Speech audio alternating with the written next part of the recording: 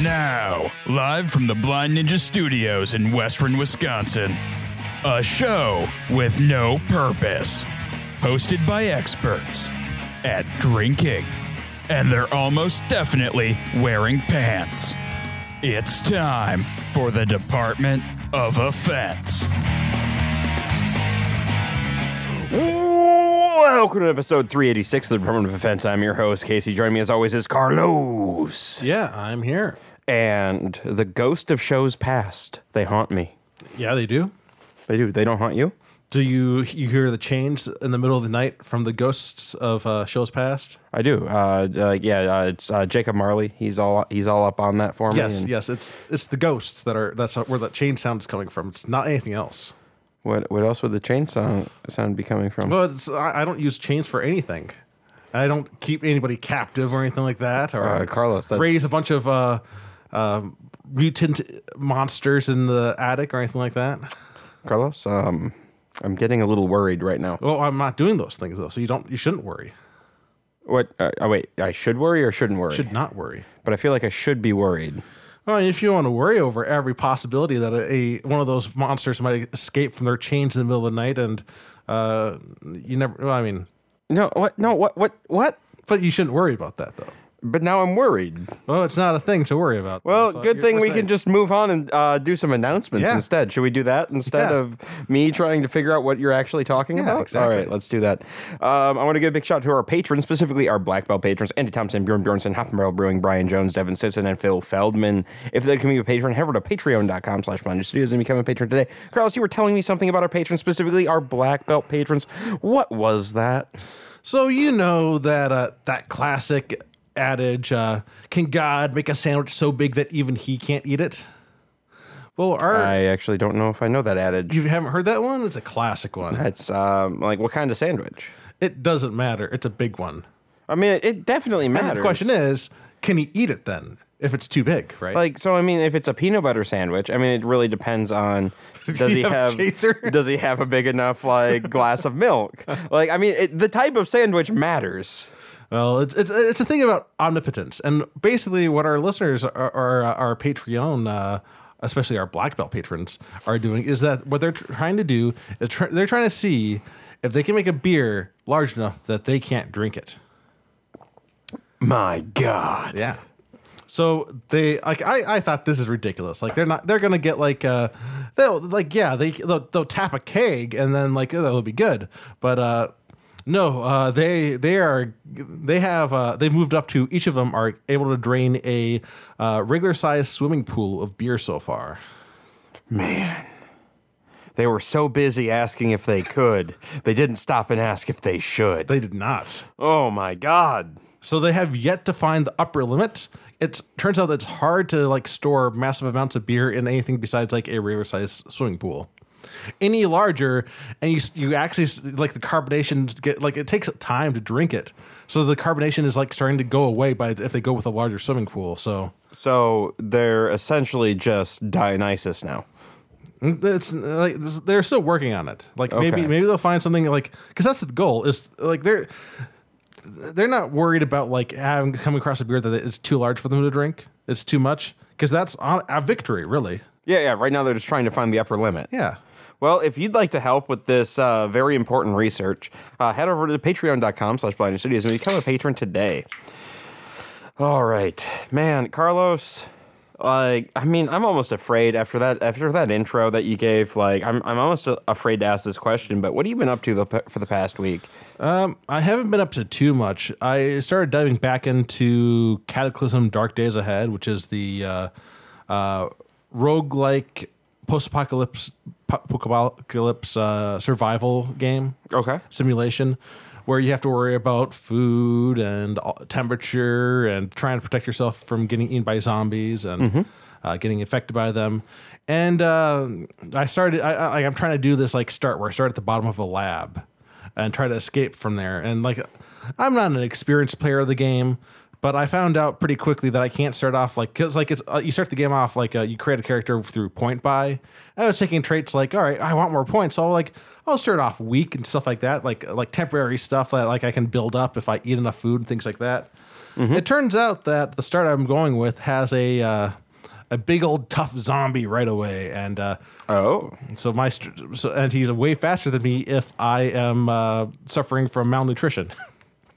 So I've gotten booted against walls like in other getting knocked back into rooms and like dying multiple times Because you didn't eat your Wheaties? Yeah, and then so I changed that up, removed that. Right, I'm no longer going to be suffering from malnutrition. Well, that's good. And so you ate something. Yeah, so like I'm starting in like this because I'm started as like a lab subject, so I have a couple mutations like faster healing, stuff like that. Smash the bed because I want to smash my bed in the room so that I can then get some nails and some wood, and I can put some nails in a plank of wood. So it turns out I can succeed at that 50% of the time before like the zombie actually finds me and then slams me against the wall or something like that. Have you tried talking to the zombie? It does not succeeded. There's some like I can every once in a while though I can hear the Migo. I don't know if you remember that specific Lovecraft monster, but there's a Migo. There's Migos in there. Why? Because they're locked up in the lab. They're not going to escape and kill me, but unless I do something dumb.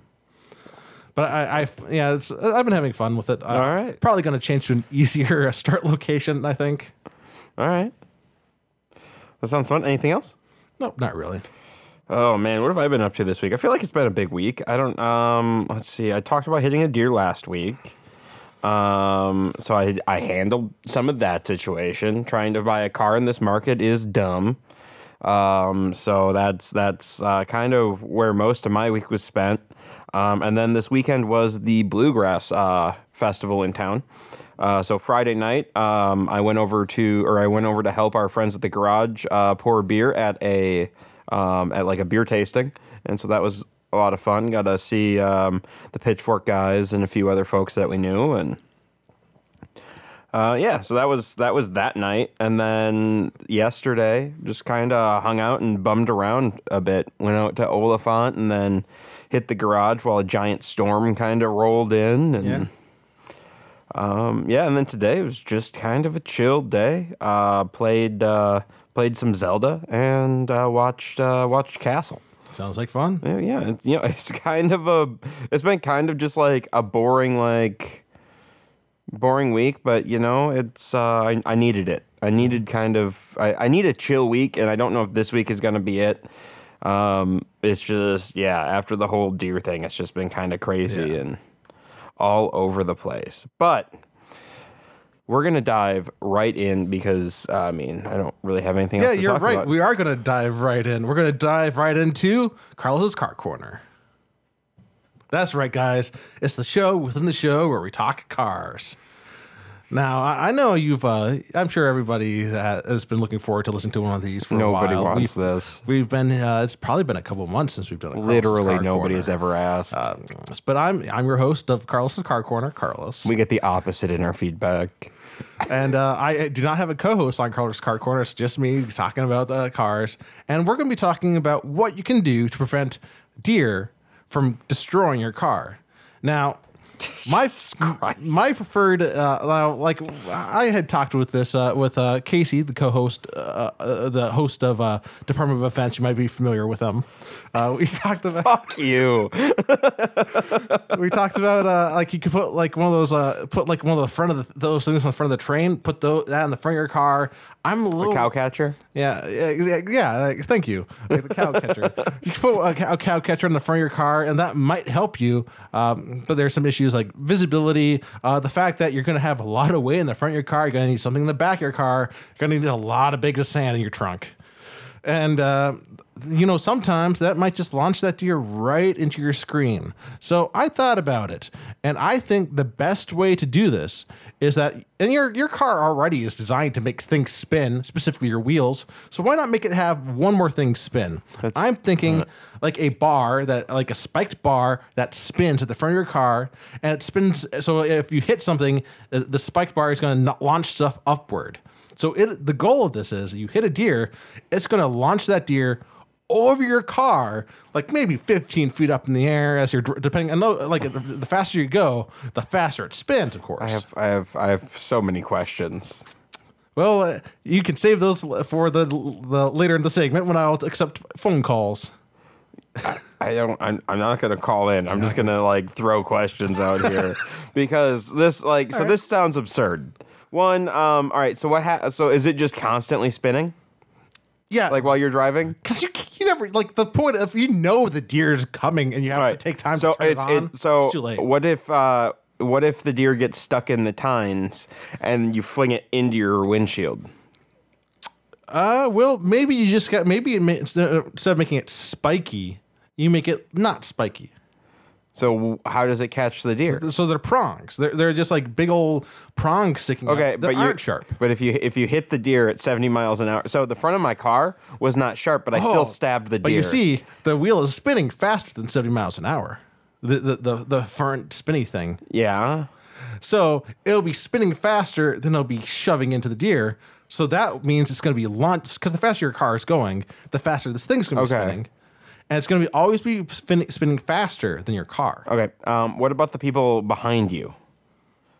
Like when you fling this deer up into the air. Well, I think they're going to need if people behind you are going to need a different thing attached to their car to protect them from falling down deer. All right. And now, just hypothetically, you're driving along with your deer spinner. Yeah. And you rear end somebody. Patented deer spinner. Patented deer spinner. And you rear end another vehicle. Now, it really depends on what kind of engine you're rocking on your car. Like, how strong is it? Like, how much torque is it putting out? Like, are you going to be able to, like, if you got a big old truck and you got this industrial-sized deer spinner on the front of your car, and you hit a car in front of you, you might send that car flying over you. You never know. So you're gonna it's a guaranteed fatality if you run into another car. Why would it be guaranteed? Like, people don't sit in their trunks they get launched upwards, and like people fall further than 15 feet and survive all the time. Not all the time. Well, they got there's some cushioning. After going at speed and then being flipped in another direction. Oh, they're getting flipped in like one direction over you. Well, no, but they were going Y, and now they suddenly are going X. Yeah. I feel like there's something about laws of inertia that have a problem with this. For the meat bags inside. Well, I don't know. Like, maybe as long as they follow the laws of inertia, I think they're not going to get in trouble. Okay. All right. Do you have any suggestions for deer proofing a vehicle? Yes. We murder all the deer. That's a good solution. I think it's the perfect solution. And it's not as elegant as a deer spinner at the front of your car. I think it's way more elegant, actually. It's not as practical as a deer spinner. Yep. Or big cages over roads. All right. Right? So the deer can't get in. What if we cloned Nicolas Cage and just had an army of Nicolas Cages just patrolling the sides of the highways? I honestly can't see why that wouldn't work. Like, it's useful for so many things. Yeah, we could get so many more Nicolas Cage movies. Yeah. Do they all practice shamanic nouveau acting? You know it. And if they don't, that clone is then put down because like it's a defective clone. I'm not sure about this whole like deer spinner thing, man. I don't. Well, it's a pretty great idea, and I'm glad that the amazing inventor of it, Carlos, who also hosts the Carlos's Car Corner, came up with it and shared it with the world. Yeah. So speaking of Carlos's Car Corner, and we're gonna it's time for. I think this has been a great episode. Well, no, I had a question about your blinker. Oh yeah. How's your blinker repair going? Well, the weather's got to be just right. The moon's got to be in the right phase. I got to make sure that Jupiter's not receding. Things like that. I got to make sure all the stars are aligned before I can put that front right blinker in. Okay. I was just curious. That's how it works. Well, this has been Carlos's Car Corner. We return you back to your regular programming.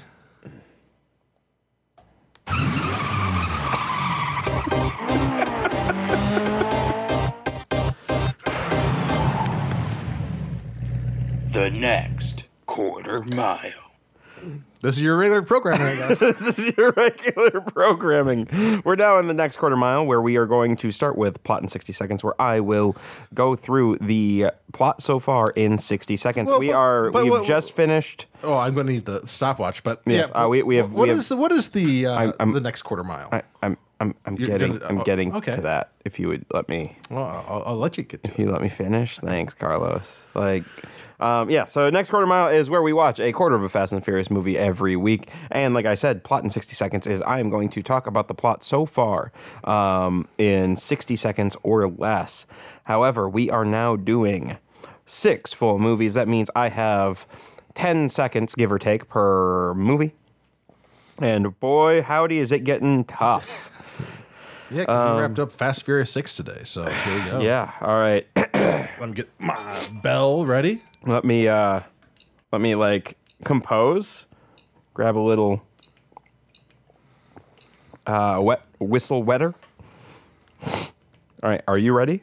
Yeah, I did not forget how this thing works. Okay, I'm gonna. Well, while you're doing that, so we've just finished 6. So next week we will be starting Fast 7. Very exciting. Is that what it's called? Fast 7? Yep. Okay, it's not. Doesn't have some other title in there. It might just be Fast and Furious 7, but I think it's just Fast 7. All right, Are you ready? I'm ready.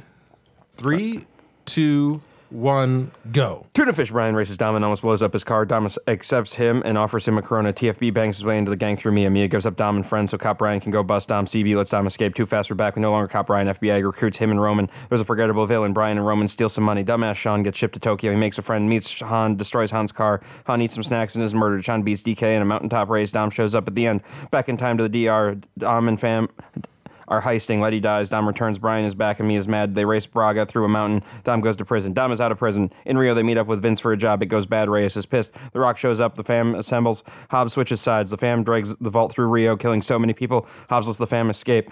Letty lives. Hobbs recruits the fam to hunt down Shaw and Letty in London.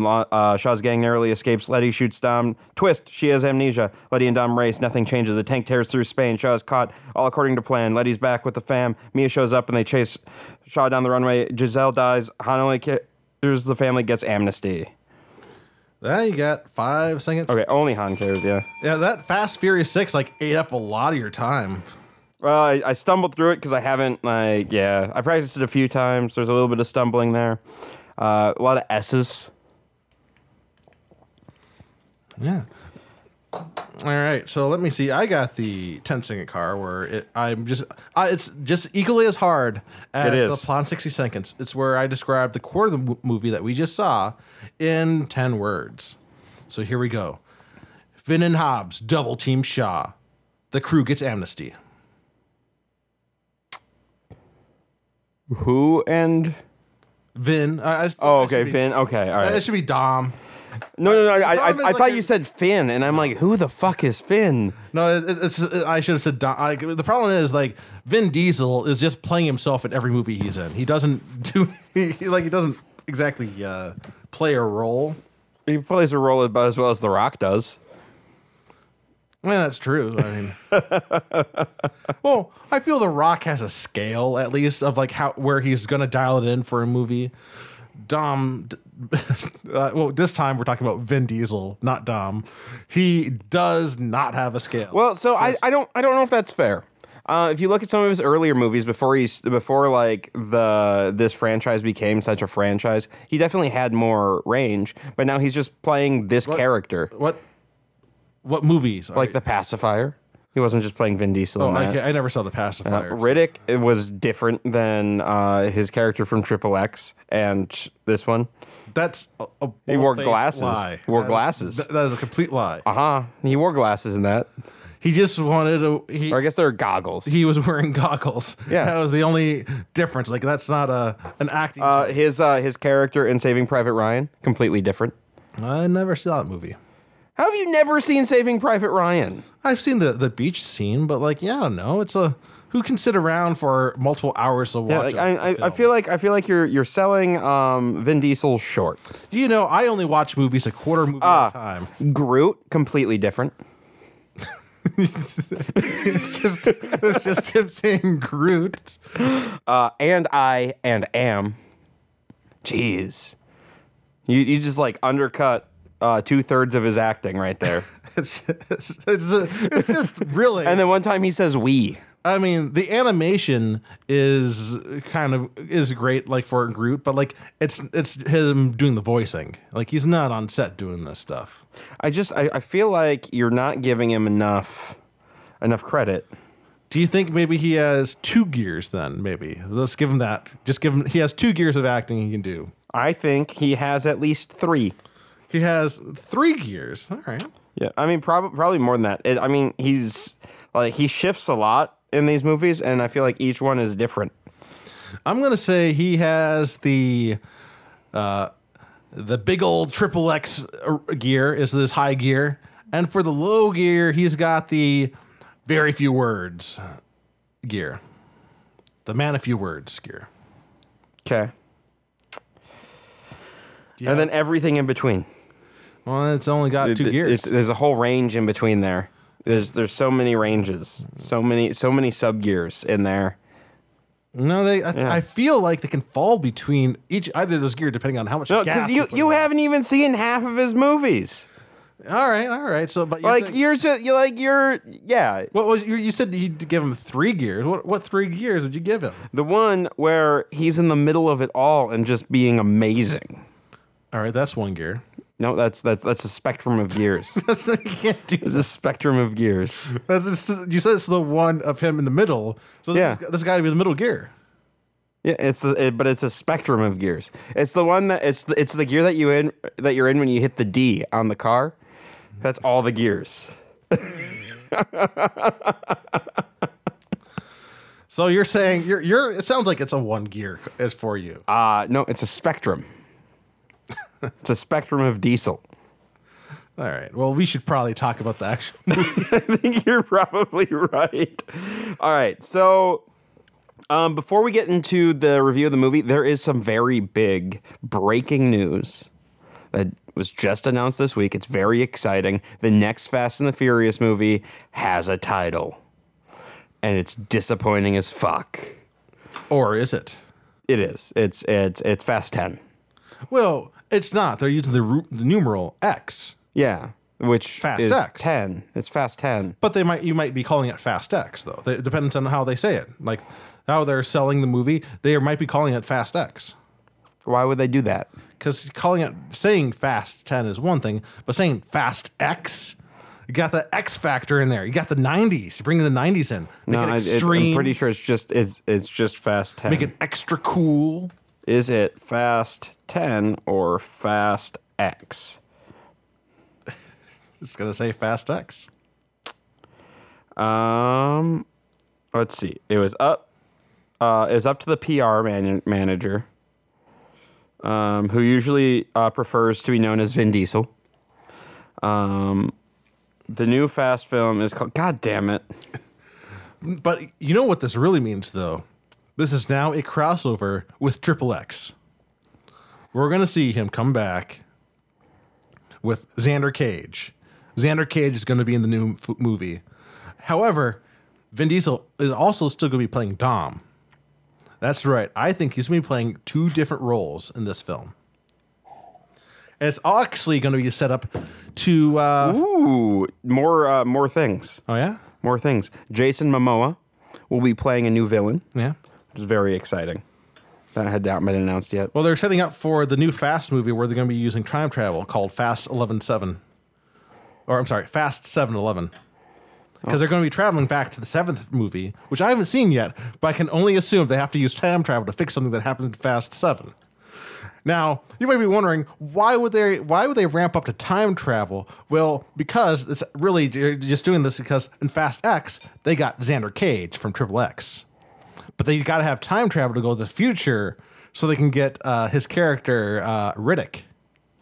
That's right. He's going to be playing 3 roles in the 11th movie. You heard it here first. Do they open up a portal and we get Groot? That's not going to use portals. That's dumb. They're going to use a car that has to go fast. But through a portal. There's no portal. It goes fast, and it goes fast enough that it goes back in time and forward in time. Because that hasn't been done yet. You're right, it hasn't. Yeah. I mean, I don't think that's going to happen. Well, I heard it here first, though. That's gonna happen. We did hear it from you that you think that's gonna happen. I'm gonna go more conservatively and say, well, honestly, I can't. Like, you're probably right. Because like I'm honestly very curious to see what's going to be retconned in Fast X. where in the franchise does Hobbs and Shaw fall? I believe that is between 8 and 9. no, between 7 and 8. All right. I believe. I'd have to double check, but I think it's between 7 and 8. Because that's It could be between 8 and 9, but I'm almost positive it's between 7 and 8. Hobbs and Shaw is going to make this even difficult to do the plot in 60 So, seconds. well, we have to. That's something that we actually have to discuss, and we can have that discussion now. But do we do the spin-off films as main films? Well, I mean, are there other spin-off films? They're talking about doing more. Like, there's going to be like a Letty film. Like, I think we should talk about them, but I don't think they should be in the minute? in the minute because, like, that's like it's the main franchises in the minute. The hard thing about that, though, is that And because they Tokyo Drift kind of started off as like a side film. but they brought it in as a primary, Yeah, right? they brought it in. Hobbs and Shaw, they're not going to bring in as a primary. Like that's its own standalone thing that doesn't involve the family at all. Mm-hmm. It just involves those two spin-off characters. So, but they only brought it in because they already called it the Fast and Furious 4. The fourth one was Fast and the Furious. Yep, fourth one was The Fast and the Furious. So it wasn't numbered. So there until Fast 5, they. Oh no. So it's Fast and Furious, Too Fast, Too Furious, then Tokyo Fast and Furious, then The Fast and the Furious. Yeah. Yep. So until they called it Fast 5, you could have counted Tokyo Drift as a side one until now it's now part of the regular chronology. Well, yeah. Once, but that's Unless they use time travel in the 11th movie to then go back and overwrite Tokyo Drift. then we will have to use time travel and go back and add it into the minute. Right? Until it's brought into the main franchise, I think it's left out of the minute. All right. But as soon as it's brought into the main franchise, then there's a retcon and we have to add it into the minute. All right. Does it sound good? That sounds good. All right. Now let's talk about this film. So let's see. We left off in Fast and Furious Yeah, 6. let's do some garage talk here. We left off where we find out that Shaw has actually had Mia captured. And that means that he's going to kill Mia if he doesn't if he isn't let go with the chip. But I mean, once he's let go, he's going to have Mia killed because she has no need to be alive anymore. Also, double agent reveal. Yeah, it was Gina. What's her face? Yeah. From Mandalorian. Yeah. So it turns out that she was Double agent. So, and then we also hear that, like, if they let them go, and like Hobbs is the one that, like, I was surprised. I was expecting Dom to be the one that pulls a gun on the general. Yeah, Hobbs pulls the gun on the general. Hobbs pulls the gun, and that blew my mind. That's because he's family. Like, I was not expecting it to be Hobbs. But like, basically, he says though that if they let those guys walk out of there, no amnesty or pardon deal. The words amnesty and pardon walk out with them. There's a lot of great terrible lines in this like last quarter, like all of them. I think all of the spoken lines are fucking terrible. They are not great. Dom has some line about after hearing about the amnesty, like they weren't part of our vocabulary in the first place. No, or something. they went out the door the day we were born. Doesn't make any sense. No, it does not. So, but Letty stays with them. Letty is on their team. Yeah, because she knows now. So the bad guys are getting away, and they got a jumbo jet coming in, but they can't make the call to try to kill Mia early. Yeah, because Tej blocks all the radio signals, which may be a thing to do before. Also, Shaw, maybe like have some kind of like backup plan. So far, Shaw has been so far ahead of these guys, like the entire way. And now like revealed his mole for no reason. Yeah. Like there was no reason to reveal the mole. Right. Right? Like, and now lost his edge. You're right. Yeah, no. That's not helpful because if she stayed back and like maybe did something like took all the communications and then escaped or something like that, but no, it's just like she. Well, just also leaves. like nobody suspected her.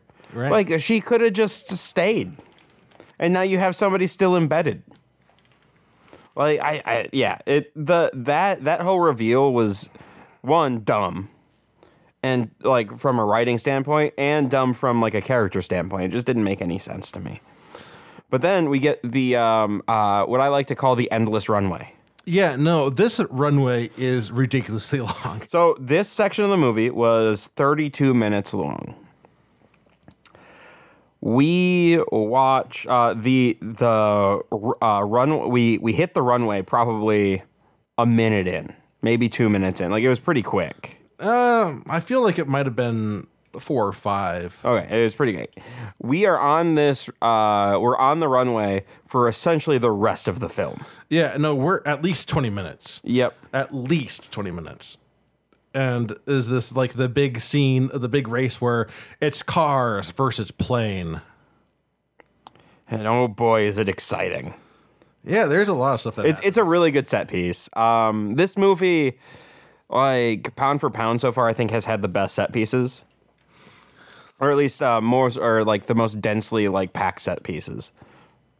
Let's see. So like there's fighting people in cars. Hobbs jumping onto like another car. This time, And then onto a plane. And then onto another car. like Giselle says to Han, "This is who we are." And then dies. She dies like in this section of the film. We see. Let's see what else. Oh, we see the Super F1. Only one of them. Like I was kind of let down. Like You really wanted those to come back. They were fine. and like it's like, well, this could have had like some crazy racing going on with these Super F1s that like besides the like earlier on we saw like how they outclassed, and like in this one only one of the Super F1s is going around. Yeah, and then but they had figured out how to beat them. Yeah, like Brian took it out with a Kia or something. Also, remember a few weeks ago when they had the electronic things that they were shooting at cars to kill the engines? Yeah. Those never showed up again. No, they just had the harpoons without the electric. Well, so like they made a point to get cars that couldn't be taken out by the electronic thing, Yeah. right? But there was no point where the bad guys learned that. They just stopped using them. But also, Gina was the mole, so I mean, Right. on the other hand, they all would have known. Yeah, there is that. So that happens. Mia's on the plane for some reason. Like, again, seems like a real dumb choice. Like, why didn't they just have her? And if they were going to kill her anyway, why didn't they just kill her there? Because I thought like, and then lie. Because it's not like Brian and Dom ever talked to her. and because I thought like, well, why would they bring her there? I thought that she was still on the island and they just had a gun pointed at her head. Yeah, it turns out that was a flashback. Yeah, no, she was in the area. Granted, like this entire thing took place like in under a week. And it takes hours to get overseas. Yes. So you would have thought that maybe the other person who got left behind would have maybe put a call in like, hey, so Mia got kidnapped. Yeah, whole thing. So Dom does there's a lot of fighting in the middle of the jumbo jet. Dom does a flying headbutt that takes out 2 people. Flying headbutt to save Brian. He headbutts the big guy. The big guy goes flying through some wreckage, like it takes out like some crates, and then hits the bad guy, and to save Brian. It's just ridiculous. And then there's probably the best like physical like hit in this scene when they're double teaming Shaw. Yeah. And like it's just fantastic. well, it's like it kind of really plays because it's Hobbs that lands it. Cause like it makes sense because like he's got experience wrestling, so it's like Dom gets the bad guy on his shoulder and like in a classic like sort of wrestling type move, like Hobbs does a jumping elbow to the face and like to take him out.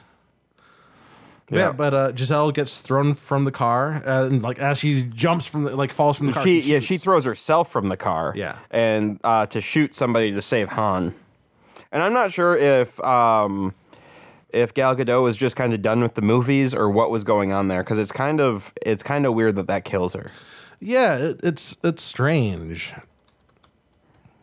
Or was that just like one way of making it like try to explain like why in Tokyo Drift like Han's by himself? They didn't want to have like them splitting up for some reason, but they had to somehow get way to get Giselle out of the picture. Mm-hmm. And like without Han there, they maybe didn't see a reason to keep Giselle around too. Yeah. I'm doing a quick like look up here. She was introduced in the 4th film, Fast 5. When did Wonder Woman come out? Because that would have also made her a lot more expensive. Yeah. I know she was already looking at looking for other stuff, but yeah, like a lot of these people have kind of gone. 2013 was when this came out. All 6 right. came out, I think. Yeah, I'm not sure. Yeah, I don't know.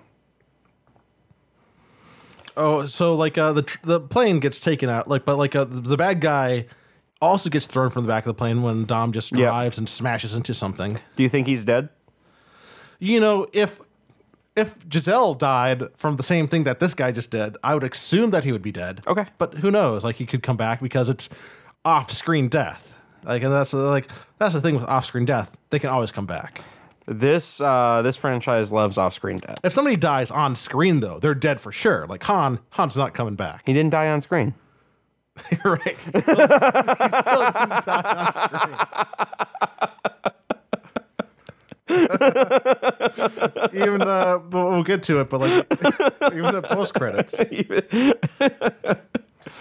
So like the plane's burning down, and The then plane's burning crashed. down, and like the weirdest way that they handle this is like, all right. So then Vin Diesel drives through the airplane. And a little bit of like a shout out to earlier in the film when the tank went through the fucking semi. Yep.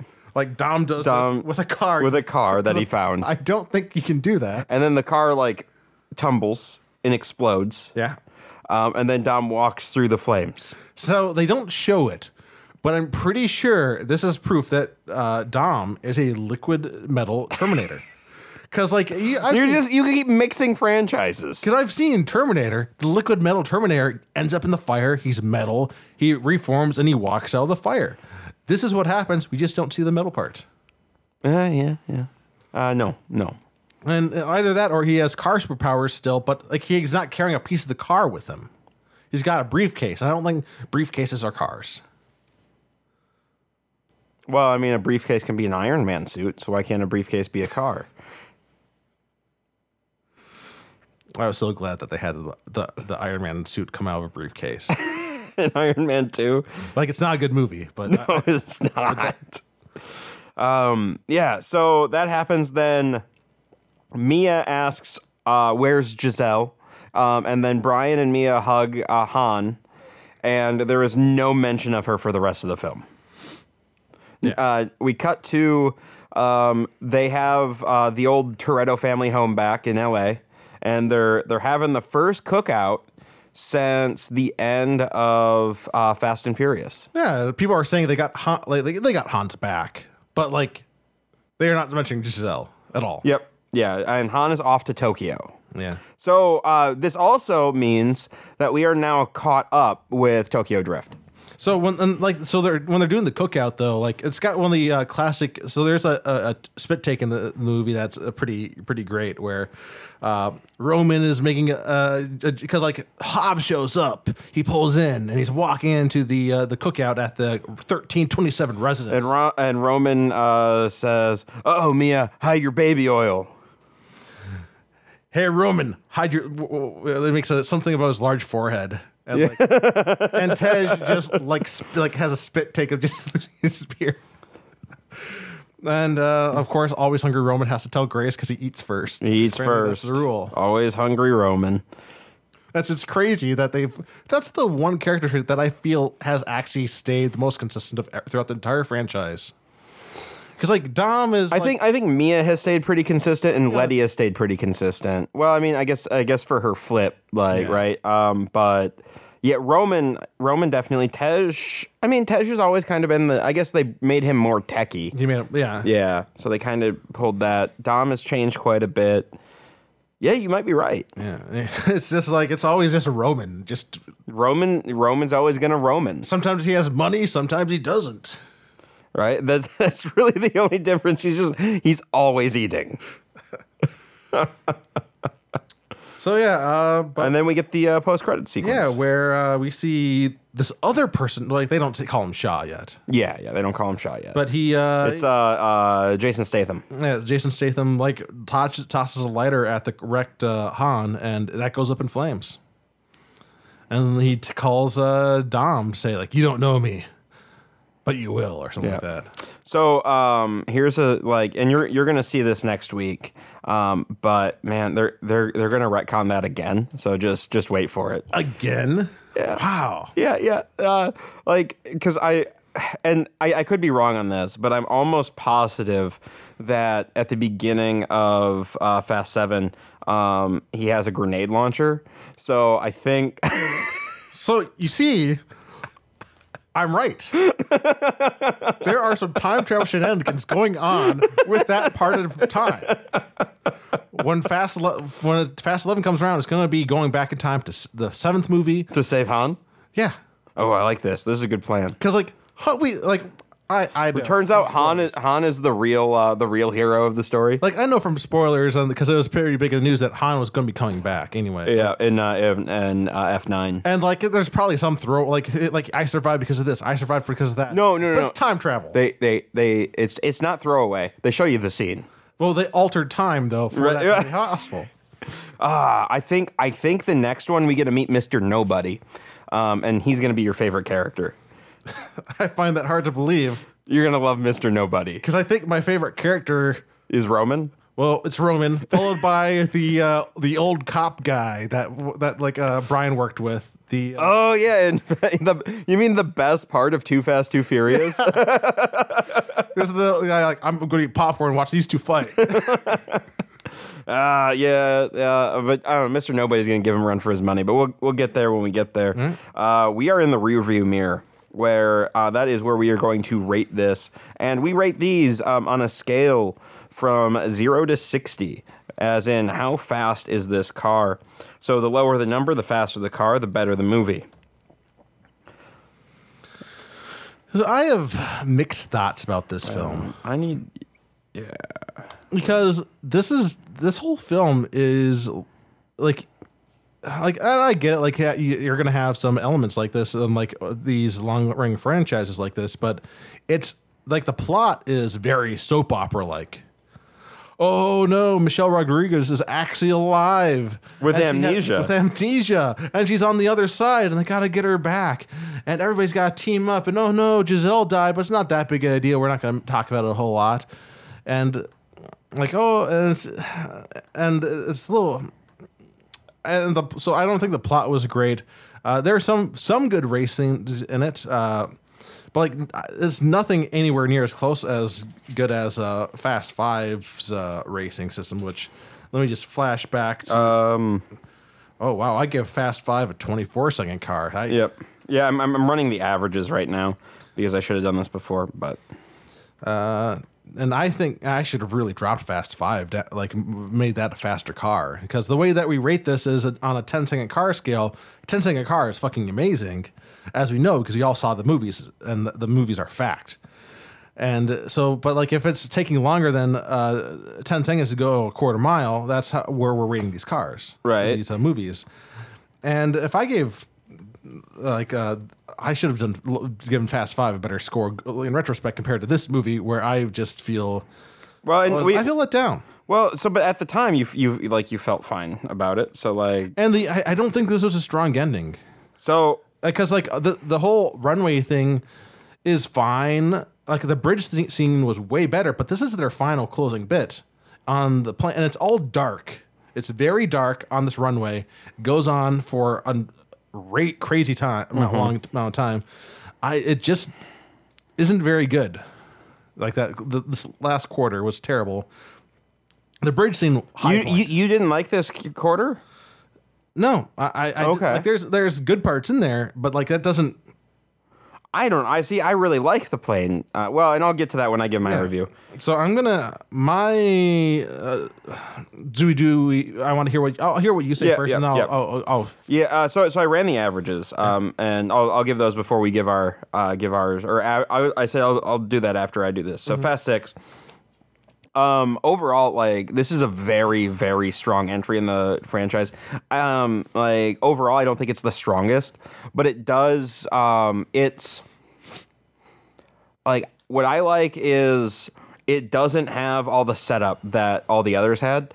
Like, this is, we know who the fam is, right? So we basically, it's very like superhero or James Bond-esque, where you get the mission, you go on the mission, you do the mission, the film is the mission, and there's not a ton of extracurricular, and it's constantly moving. Like, this film has a fuckload of momentum, right? There's a few missteps. Brian having to go to see Reyes not Reyes. Oh God, what the fuck is his name? From 5. The guy in the prison. From 4. And like, Braga. To go see Braga in the prison, like, that's a misstep. And then, like, that doesn't even pay off at all. Yep, it doesn't. Yeah, and it doesn't mean anything. The misstep with the whole Mia thing. Mia should have just been with everyone from Go. Yeah. And so, like, there are some missteps there, but overall, like, we're moving from set piece to set piece to set piece, and yeah, like, some of them are weaker. The London chase. That initial London chase, I feel like, is a very strong initial run. We have like a street race again, which we haven't had for a minute, and that's fantastic. We get like the Dom Letty race, which is really cool. We haven't had one of those yet. Then we get we have one of the most iconic of the franchise is that tank chase. Oh yeah, like it's beautifully shot. It's a really cool, like, high-paced, high-stakes thing. And then there's very little to no downtime before we're at the climatic plane chase. We'll agree, like, it is a little on the dark side, but there's a lot of stuff happening. You can follow the action. It's well shot. I really enjoy it. The stakes are high. Like, a character dies. That doesn't happen ever. But the problem is, like, if a character dies, you want the other characters to feel it a little bit yes, more. No, that part sucks. So it's a wasted death. It is kind of a wasted death. Like, they should have felt it harder. I agree.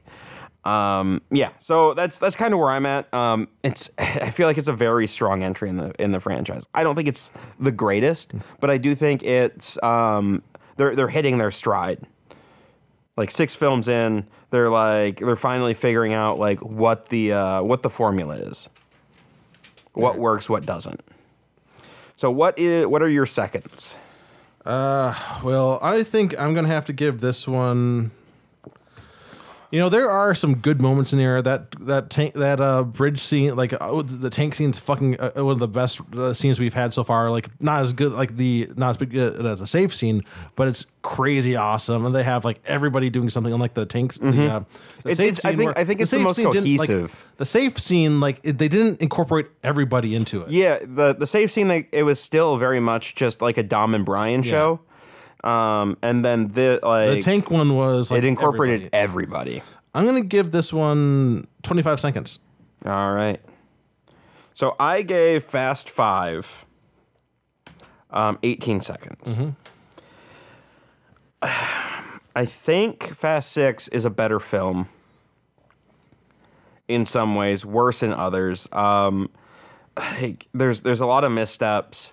I think I'm going to give it 20 seconds. I think I feel good with that because it doesn't, like, it's not out. So that would tie it with Tokyo Drift for me at 20 seconds. And I feel like I don't quite feel comfortable with that, but I feel pretty comfortable with that. Like, I really like the driving in Tokyo Drift. Yeah, no, the driving is crazy in it. This one is it's the first time they're not going in fucking straight lines.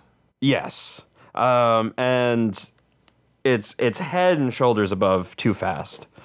Yeah, I think I'm gonna go 20 seconds. Tie it with Tokyo Drift. because I don't know, I really enjoyed this.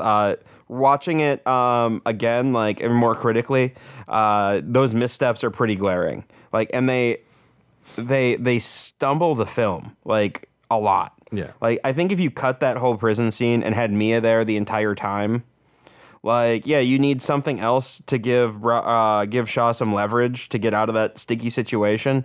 But hey, you have the mole, and maybe the mole does something to like get Shaw out and then escapes with him, right? And then now you have a legit reason for revealing the mole instead of.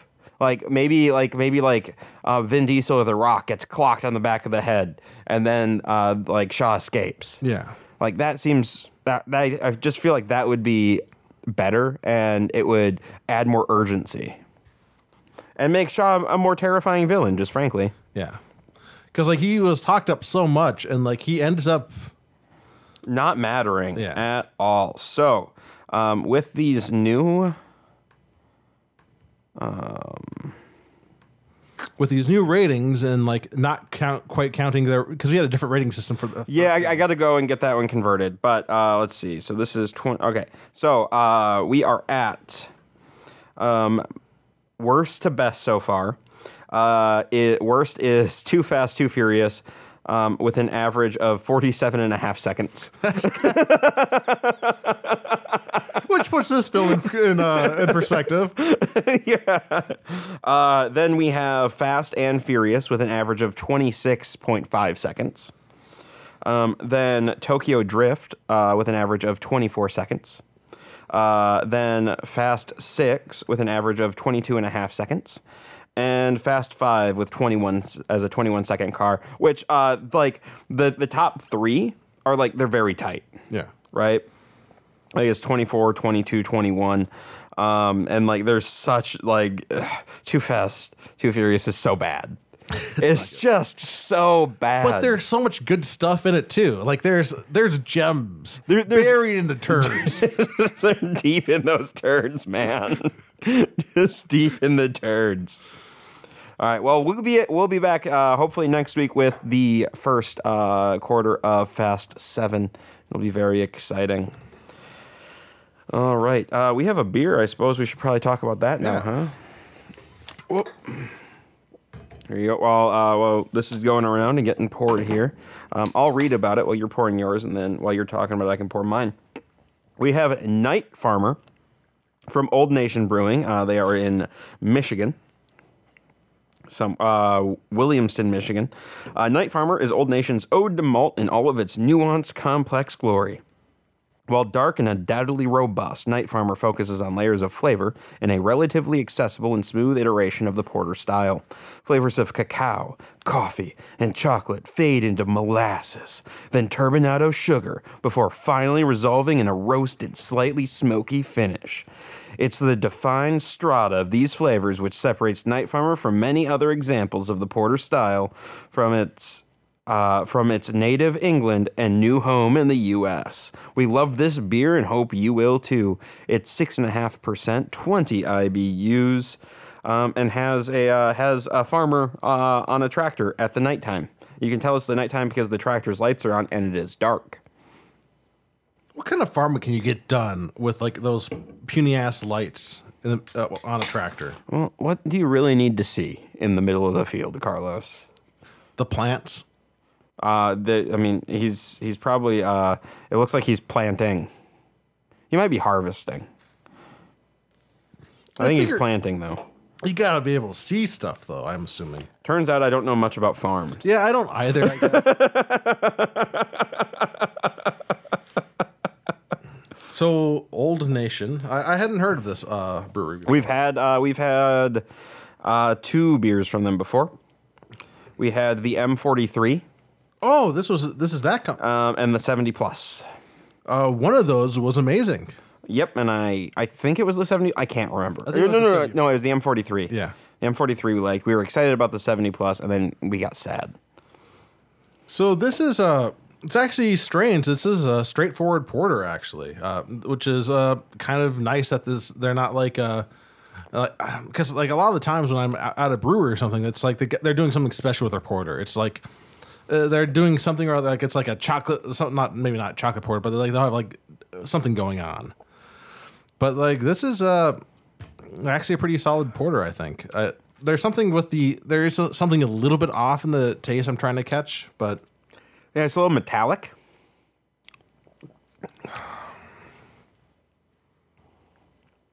But you can get that from roast. yeah. Getting a little bit of metallicness. I'm getting like some chocolate coffee. There's something there that I'm just like Yeah. I'm having trouble putting my finger on it.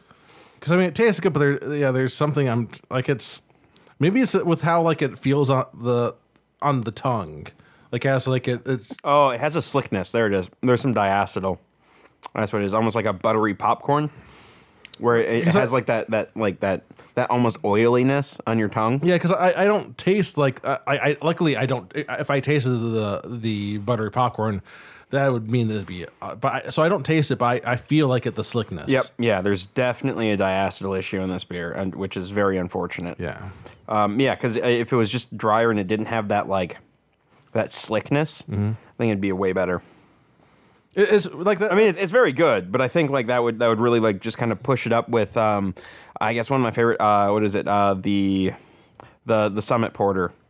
I can't remember what. It's like the Great North or Great Northern Porter or something. What's it? Yeah, Great Northern. It's weird to describe like a slickness for a beer. It's like the beer's on your tongue and then it just slides right off. Yep. Yeah. It's because like it's like almost like an oily compound. Yeah, it doesn't stick around with the flavors or anything like that, and which is unfortunate. Yeah, that's kind of a bummer. What are you gonna give this? Besides the slickness, it seems fine. It's nice to have like a regular porter, but like at the same time, like I'm gonna give this a 6. It's still drinkable. I'm gonna go with you. So if it didn't have that slickness, this would be an 8.5 for me. But with it, it's like I'm not excited to go back for more. You know, Yeah. Like it's just kind of like, I'm tempted to like just not finish this if I'm being completely honest. Yeah, no, I get it. Like we had a giant thing of Modelo earlier for food, and like compare and like Right. this is, Well, and it might be one of those things where I might have to send you on a beer run when we start the news to go grab some Modelo's because I don't know if I'm going to be able to finish this, which is kind of a bummer.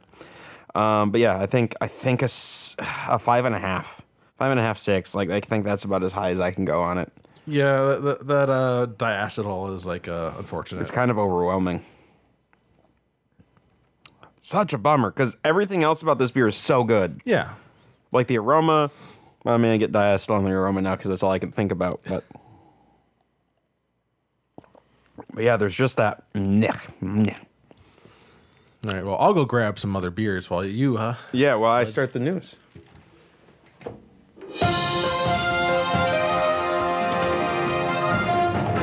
And now the Department of Defense presents news with Casey. That's me. All right, we're going to start some news here.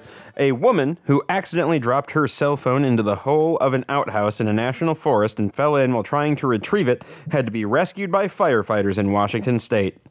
Brennan Fire Department Chief Tim Manley said the woman, who is at the top of Mount Walker in the Olympic National Forest northwest of Seattle, had been using her phone when it fell into the toilet on Tuesday.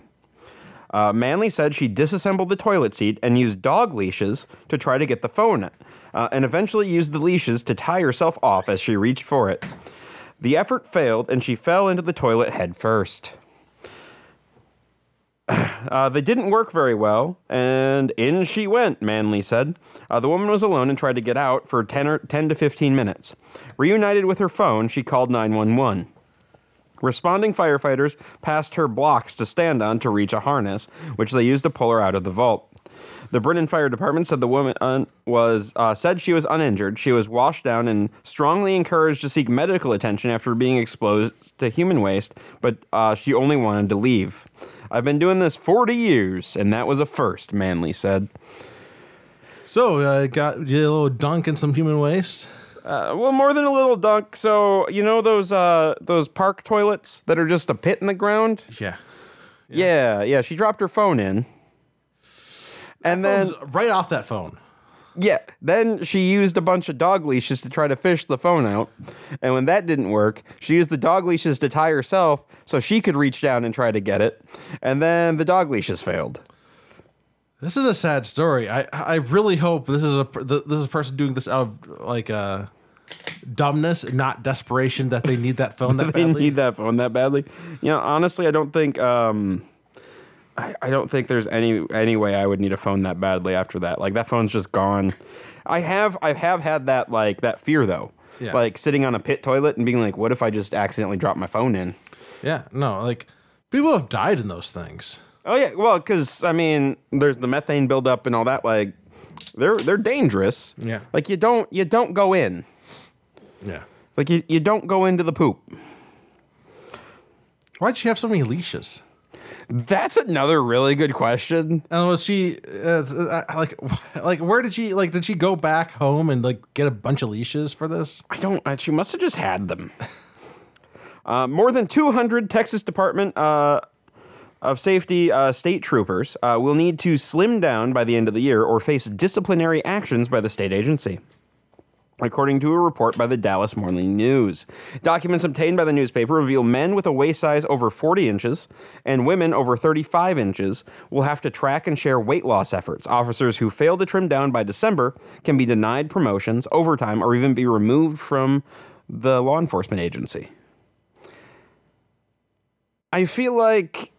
I mean, so there's a physical in order to join, Yeah. right? That you have to pass. I feel like you have to be like you should have to like maintain that level of fitness while you're doing the job, right? Yeah, you would think so. Like at a scaled level for like for age, obviously and stuff, but like that doesn't seem too crazy to me. Like there should be a certain level of fitness that like because officers have like a stressful like environment also. So like if all the officers had to keep a certain level of fitness, that's gonna do wonders for the damage that stress can wreak to the body. Yeah. Also, I have a really good idea on how to keep them all fit.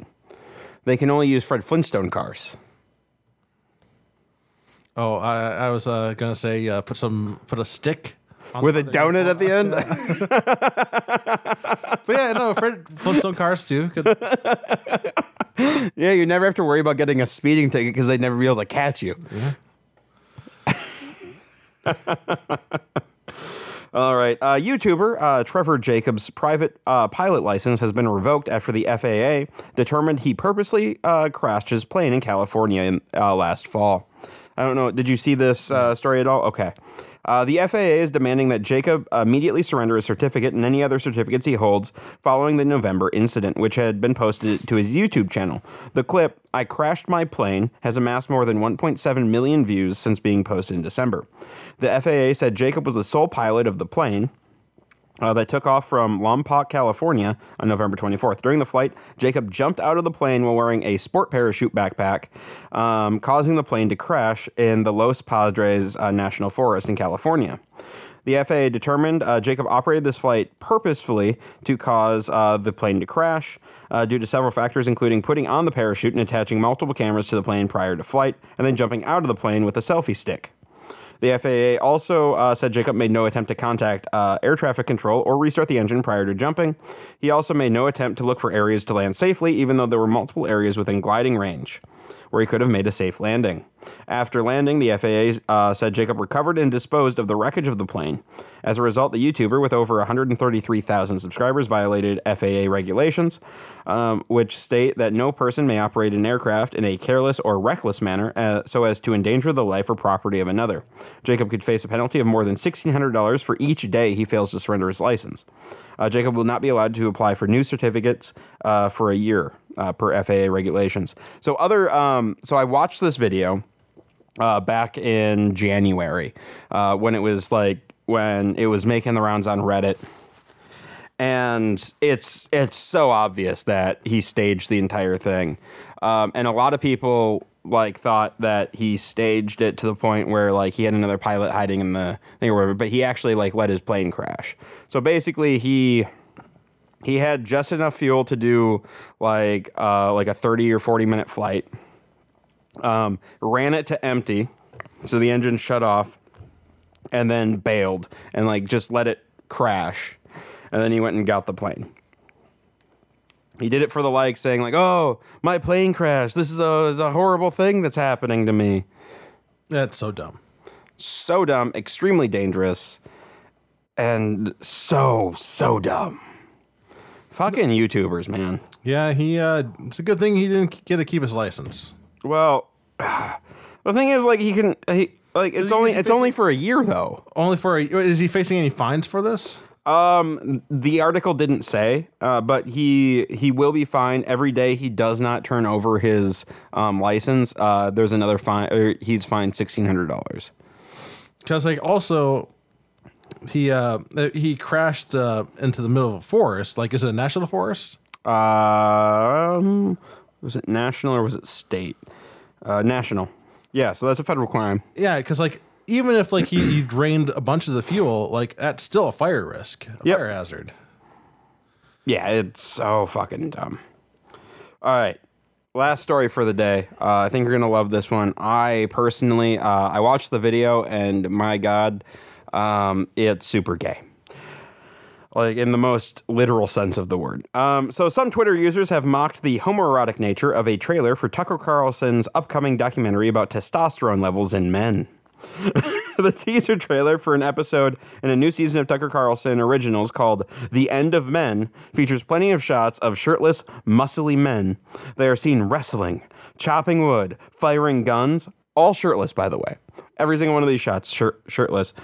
And at one point, a naked man is captured standing with his arms outstretched while his genitals look like they're being charged at what some are calling a Tesla charging station. So this shot is this guy standing on a hill completely naked, and there's this like metal thing like in front of his junk that's glowing and like illuminating his pubic region.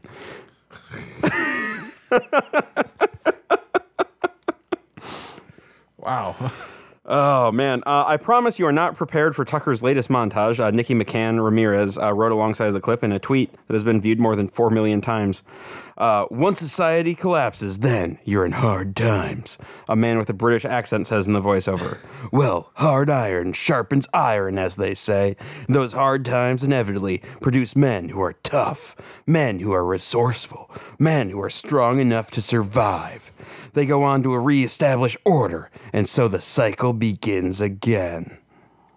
The trailer that's the voiceover for the trailer. The trailer prompted a flood of responses, while some expressing shock that it was not satire, others suggesting it could serve as an ad for the gay dating app Grindr.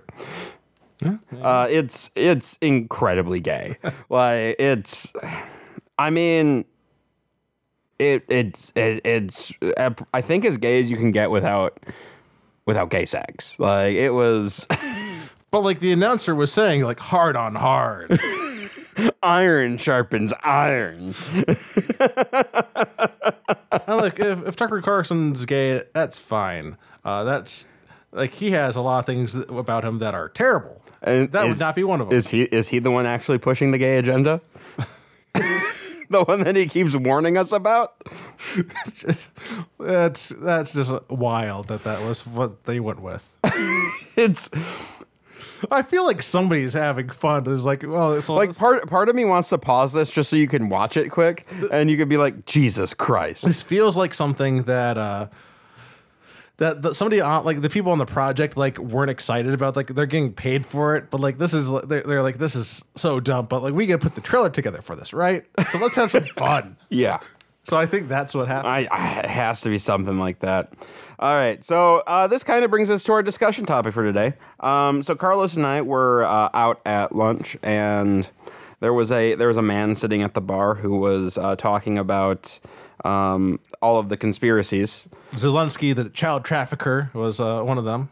Yep. How the United Nations and was it the United Nations, the trade unions? He had a list of like, I think he was on a first date or something, because like he was trying to impress this woman with all of his facts, and they were not facts. No.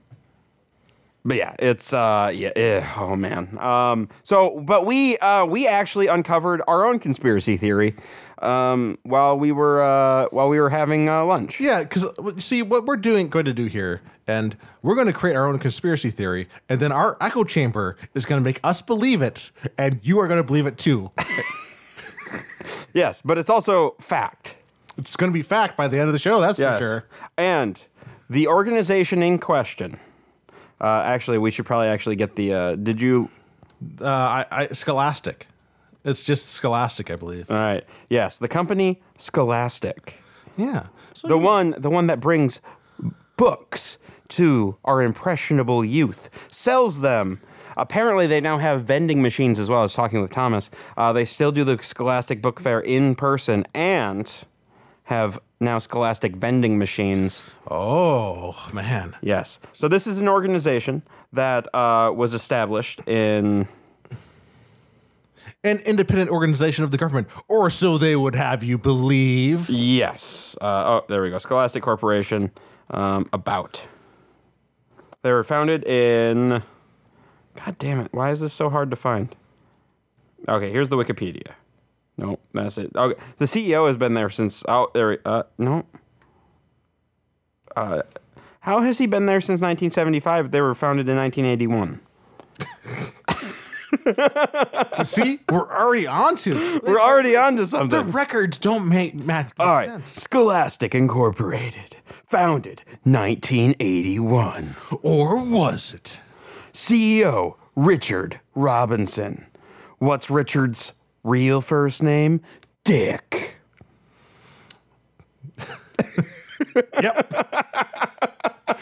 So you might be you're familiar with the term bookworm, somebody who is really into book, like they love to read books.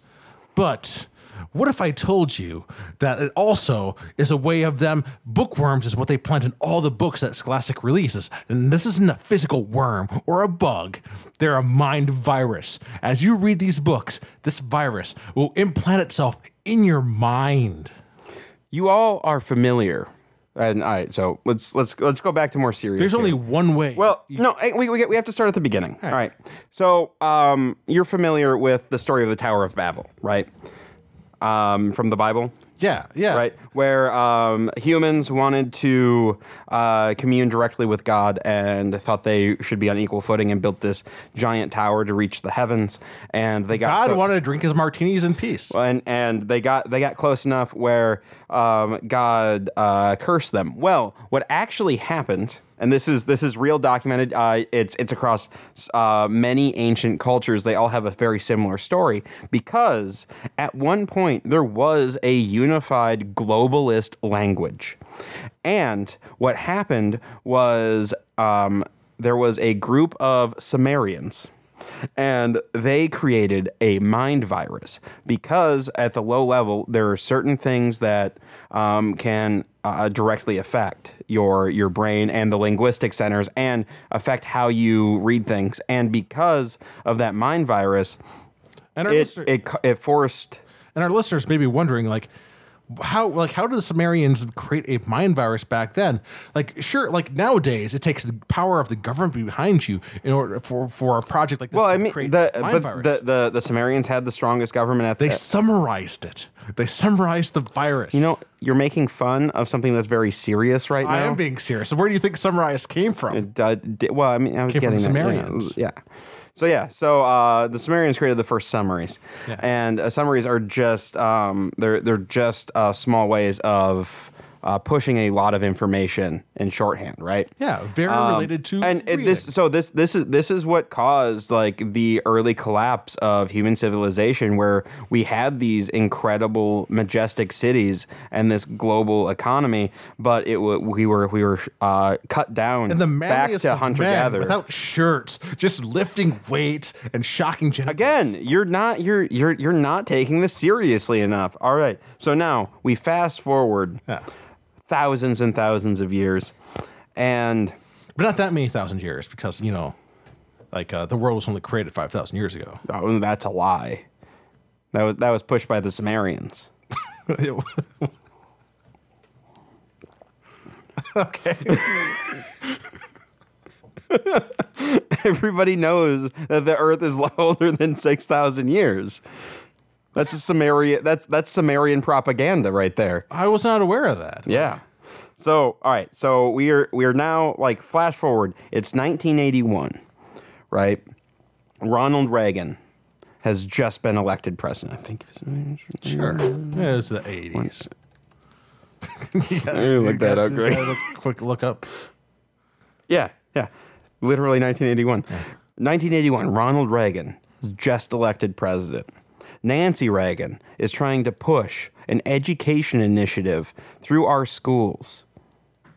Yeah.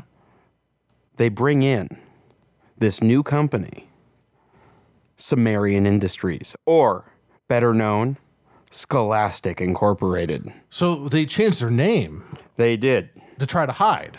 Yep. Yeah. So throughout you can go back. There are like I know the Vatican has vaults of information. The libraries at Alexandria, they recorded this as well. You can go back and you can find records of the Knights Templar. One of their main goals was to eradicate summaries. So one of the interesting thing though is like the Sumerians actually tried to cover their tracks because they burned down the Alexandrian library. They sure did. Yeah. Yep. Yeah. So So we go back, and now the Sumerians. Now, as the Scholastic Incorporated, are able to they use this initiative to create book fairs and specific children's books with hidden information. So you might be like a lot of people might, if you think back, like all these books that you were being exposed to as a child from the Scholastic book fairs had Scholastic on the label. Yep. That because like if you bought the book and it wasn't the Scholastic version, it didn't have the virus. Well, did not have the bookworm. Well, so why target children? Right? That's the question you're asking. Well, neurolinguistic programming is proven to work better on young minds, and they're more susceptible. And we're not talking about just the words and stuff like that, because you have to remember, language just isn't written. It can also be pictographic. Now so it's interesting that you brought that up. Now you remember the books some of the books that are available include the eye puzzles, the one where like your eyes, you're looking at the image and then it becomes 3D.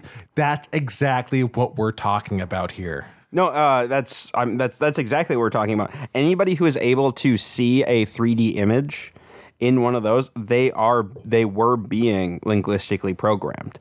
There are special people out there who are able to resist it. I'm one of them. I've never been able to see one of the one of the hidden messages, as it were. There's certain supplements which we'll get to later on that we actually sell that help you get over it as well. Yes. But you also have, so the Scholastic Incorporated, not only are they're taking existing books, right, which seems innocuous enough, and they're adding their own linguistic programming into them, or their own summaries into them, but they also have their own books that are pure linguistic programming, or pure summaries, if you will. The Magic School Bus series, pure linguistic programming. Miss Frizzle is actually an avatar of a Sumerian goddess. Well, and that's not just that. You remember Miss Frizzle had red hair. Now, what does that symbolize? Communism. She was all into communism. Yep. You remember Arnold? He was just the second command of the communist army in Magic School Bus. Well, and everybody knows that the most famous Sumerian priest of the 20th century was Lenin. Yeah. And, he, it's not confirmed that he died. No, actually. But we're not going to get in that in this program. Well, I mean, and there's really very little, proof that Lenin and Rasputin were actually different people. Very little proof.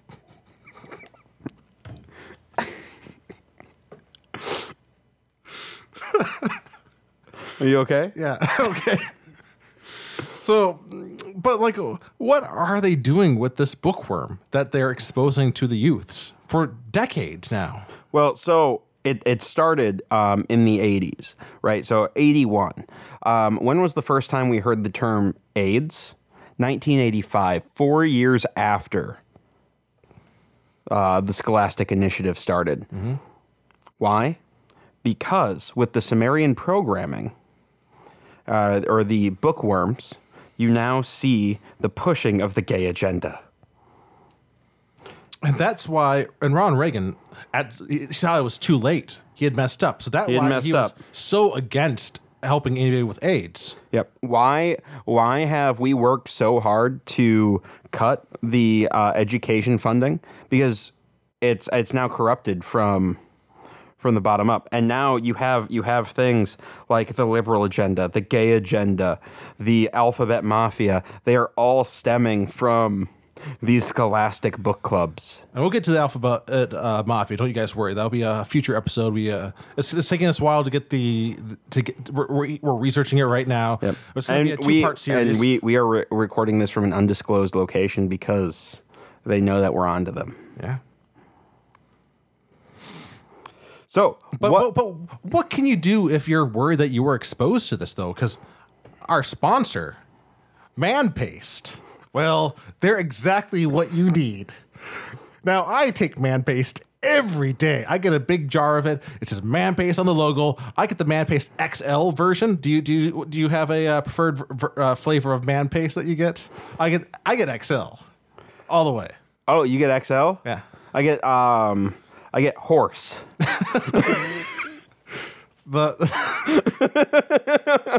Which, I mean, they can't tell you it's made with real horse. It's made with real horse testosterone. Yeah, but they can't say that on the label. Yeah, but it is. It is. But yeah. So Man Paste helps. The other thing you can do is you actually, in order to counter Sumerian summaries. But so make sure you go buy Man Paste from Man Corporation and the using promo code Scholastic. Exactly. You got to, because you're going to help support us. You're going to feel better. Yep. We're going to feel better. Oh, that's you help spread the word. SKO LASTIK.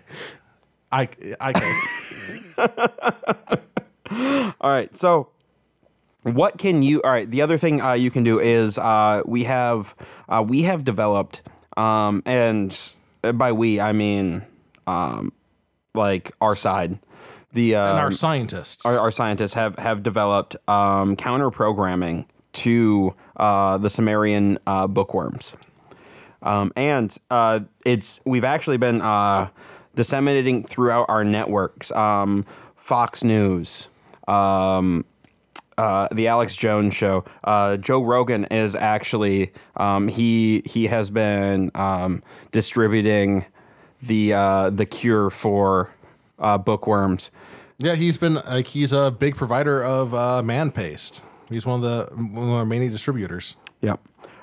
So honestly, just like if you have woken up and are no longer a sheep, you are probably safe from bookworms. Also, things that you can do. It's not. Go through your child's stuff. Go through their books. Go through their all of their work. Anything that has the Scholastic logo on it contains bookworms, and they need to they need to be destroyed. Properly destroyed, though. You have to be careful with these. Do not read them. Do not look at the photos. They need to be destroyed. They need to be burned, but within you can't burn it on the open because you're going to be in danger of inhaling it. Yep. Oh yeah. They can be inhaled. Also, go to your local school board. But if you're awake, meetings. if you're aware of the situation, you've awoken and you're aware that you were exposed to this in the past, you're actually not safe. Go to your local school board meetings. Demand that Scholastic book fairs are canceled. Remove Scholastic vending machines. If you start having doubts about this, Scholastic cartoons, Bill Nye the Science Guy, all of the animated Magic School Bus, all of those, they need to be stopped you need to have them stop being shown in school. Do you know, like you're aware, like, but our listeners may not be, but I'm going to phrase it as if you weren't aware. Do you know what the biggest risk, like the biggest example of like that you are suffering from the bookworm? Doubt that it exists. That's what the Sumerians worked on way back in the day. Yep. And it has been streamlined. Well, the Bible warns about it. Yeah. They specifically mentioned Doubting Thomas, he was affected by a Sumerian neurologistic programming, and Jesus called him out and was able to bring him back. And if Thomas suffered from it way back then, it's a lot stronger these days. Yes. So if you start having doubts about this, or maybe you're hearing this right now, you're hearing this from us, and you're doubting it hard, that just means that you are suffering from it. So get some man paste today. Right. And look up photos of Richard Robinson. It says he was born in 1937. The man does not look a day over 40. Why? Children's blood. Did you know Richard Robinson? Best friends with Epstein. Just saying. Yeah. Just saying. Did he create the Scholastic Initiative to diddle kids? I'm not saying he did. I'm not saying he didn't. Yeah. These are just questions that we have to ask. You're right. But we'll get into the Alphabet Mafia though next episode. Yeah, that'll be next. Jesus Christ, Carlos, for just a second, man, can I I'm gonna break this whole character thing because, man, it would be so easy to turn into a far right news show. Yeah. And not believe a single fucking word of it. Oh no, because you say that, but the problem is, like, I think that some of these people who do these conspiracy shows, they talk themselves into it. They do it long enough that they start believing it. Also, Richard Robinson died in 2021 at the age of 84. Sorry, Richard Robinson, you did not, do this whole thing.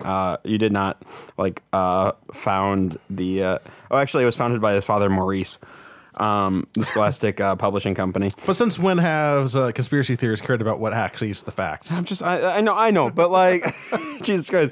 Also... I think we did a pretty good job. Yeah. The Sumerian angle, I just stole that from Snow Crash.